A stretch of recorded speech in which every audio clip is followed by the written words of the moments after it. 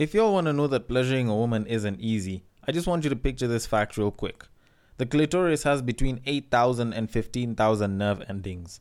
The penis has about 4,000 nerve endings, meaning that guys are a little less sensitive down there, actually 50% less sensitive. But women still complain that they can't be pleasured. So I just have one question. I know. If you're a guy and you're also wondering how it is that such a situation happens, trust me, even I don't entirely get it. But anyways, it's about time we start this. Welcome to Break Time on Westside, your number one break time podcast, coming to you from Nairobi, Kenya. The man on the mic is a man that has sometimes used pickup lines from the Bible and does not believe that seeing your girlfriend at night makes them a roach. It is none other than I, Sir Denver B. The show is Tweet Street, where we take a deep dive into Twitter. We pull up a couple of tweets, we break them down real quick, and we try to make some sense out of them. No tweet is safe. No tweet is too good not to be tweeted. So if you have any that you probably want to be sent over, the DMs are open at Breaktime on Westside on Instagram, at Breaktime on Westside on Facebook, and on Twitter you can just send it straight to me at Bagaka the D. The B and the D are capital. Now, before I get into the tweets, I know there's a number of y'all that asked me about the whole Black is King story. And to be completely honest, I have nothing more to say about it. If anyone wants to know what it is that I said about it, it was in the first Tweet Street episode of this season. It's titled Black is Not King, and my reservations on it are there. But for what it's worth, I've listened to at least one song as of the time of me recording this. The music video was pretty good as well. It scored 100% on Rotten Tomatoes, so I really can't fault that it probably is something really good, and I might just watch it at some point in the future. I don't know when, maybe when Disney Plus allows for its services to be streamed in Africa, but even though there's third-party ways, I'm not going to bother. That being said, I really can't say anything more than the fact that either way, regardless of how good it is, she is still a culture vulture. There's no relation between her and Africa besides the fact that she's using Africa to sort of profit in her music career. Anyways, that being said, on to the first tweet. Is a 17-year-old first year or second year in campus a minor? Funny enough, it actually sounds like a question that has a very simple answer, because it's a simple yes, no. And, just by its simplicity, it looks like a very obvious no. But I will openly come out to say that it depends. And this is the part where I sort of complicate things for no reason, but, it's society. So let me explain this in very simple terms. So whenever people go to campus, they usually like to assume, or at least previously it was a lot easier to assume, that everyone who goes to campus is above the age of 18. Now, personally for me, I know that that's bullshit, because by the time I was leaving campus, I knew someone who had actually finished their degree when they were turning 18. Proper genius and shit. But I at least know that you don't need to be 18 to get a job, or at least to start working, or to join campus. I started working when I was 17, and a lot of people actually assumed that I was above the age of 20, probably because, I sounded like I could actually be someone's father and shit. But let me say why it depends. If you're in campus and you're a guy, if you're 17 years old, provided no one's asking you your age, you're not going to be classified a minor. Actually, you will not be treated as a minor by anyone.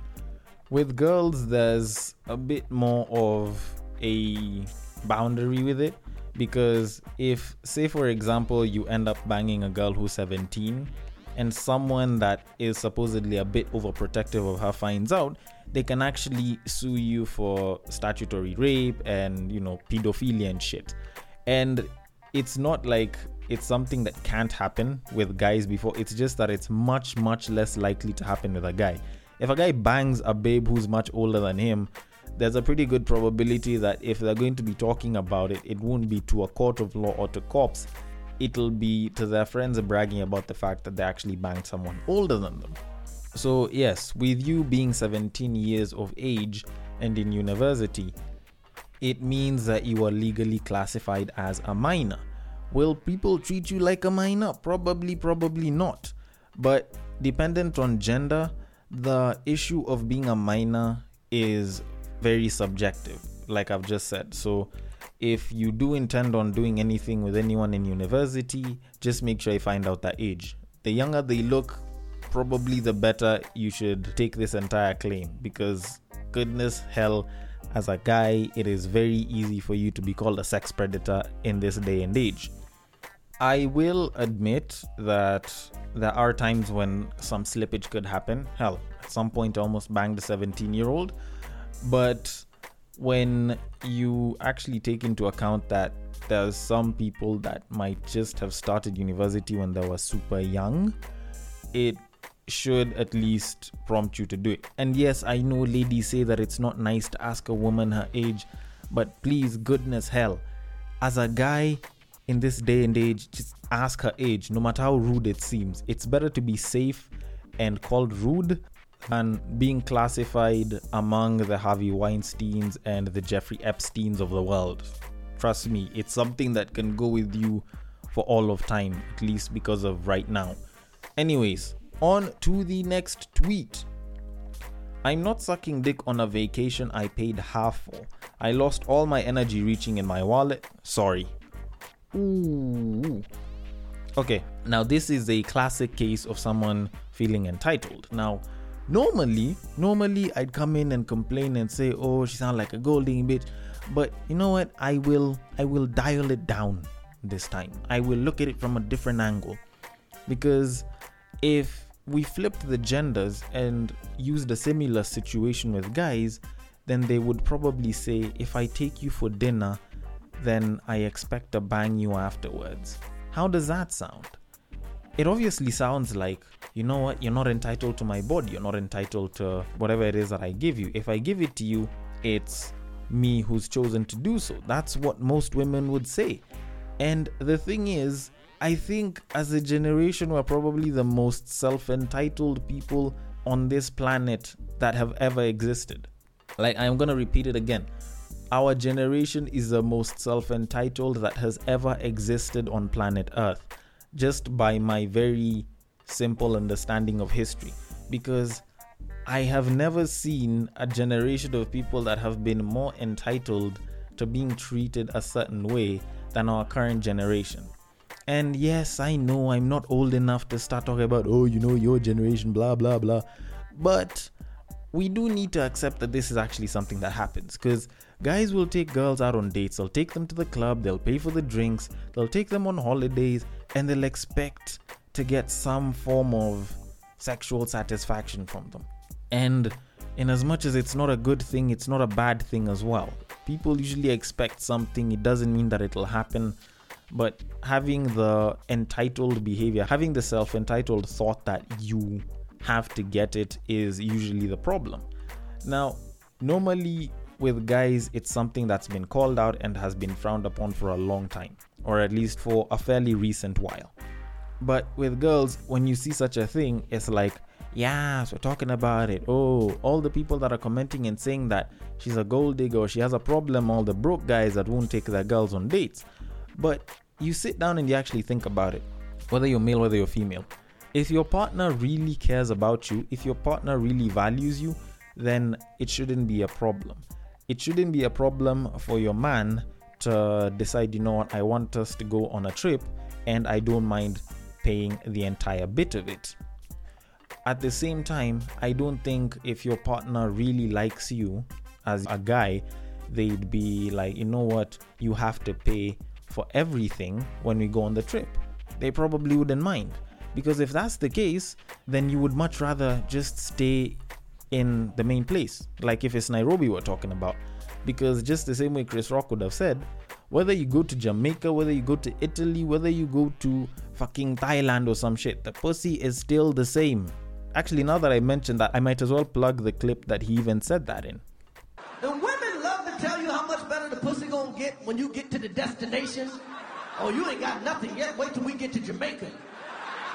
You get to Jamaica, it's the same pussy you had in Johannesburg, in London, in Brooklyn. Only difference is now it's got a little bit of sand in it. I hope that makes a little bit more sense, because when you actually look at it, the idea of conditional favors because someone didn't pay the bill or someone's paying the bill when it comes to relationship matters is usually part of the reason why a lot of guys are starting to have a lot of problems with a lot of girls, and also vice versa. But when you include such a conditional requirement, the other rebuttal that I could give is, if I pay for the entirety of the trip, then we'll only be done with sex after I've nutted, and when I feel like. The other point that I would make is, if that's the case, then we can still go on the trip, but I won't eat you out. And, I will not participate in any foreplay. We'll just get right into it. Because clearly, conditions. Because if I'm not getting enough from one end, then I probably shouldn't give enough on the other end. Right? And, well, to be completely honest, I just find such arguments to be bullshit, because the other alternative for me, at least on a personal level, is we can also not go for the trip. And even though we go for the trip and you don't give me the fellatio, then it's okay. I've never really cared that much for head. So anyways, however it is that you would see that situation going is entirely up to you as a listener. But honestly, I find this kind of entitlement to be utterly stupid. On to the next tweet. Never marry a girl raised by a single mother. You will forever live to regret it. Alright, it's about time we bring in something slightly more serious into the mix. Now, I kind of agree, but I kind of disagree with this. But I mostly agree with it for certain reasons. So when you sort of pay attention to how culture used to be, at least for the culture of most of us Kenyans, if you actually do pay attention, then you will realize that most people were against the idea of marrying from a single parent family. And it was mostly in line with this same tweet, because they had their own beliefs regarding it back in the old days. Now, for me, in this day and age, the best possible thing that I can say because of that is, when you look at single parent families, because it is mainly one parent being independent, trying to build something and maintain a good life for the family, then it makes sense. Because when it comes to things like a partnership and a marriage, there's a level of codependence and interdependence that's usually required, which you can't exactly just have from the get-go. Because ideally, as people, we always learn from other people on how it is to be better human beings. That's why if you pick up certain traits, it's sometimes connected to your parents, it'll be connected to your peers, and so on. When you look at the smartphone that exists right now, it's an improvement that has come all the way from the first creation of the telephone by Graham Bell, and it's just an improvement on the fundamental concepts and principles of communication. And that being said, it means that we won't start everything from scratch. You can't just start everything from scratch, because you'll be recreating the wheel, and a lot of times you'll make a very shitty recreation of it.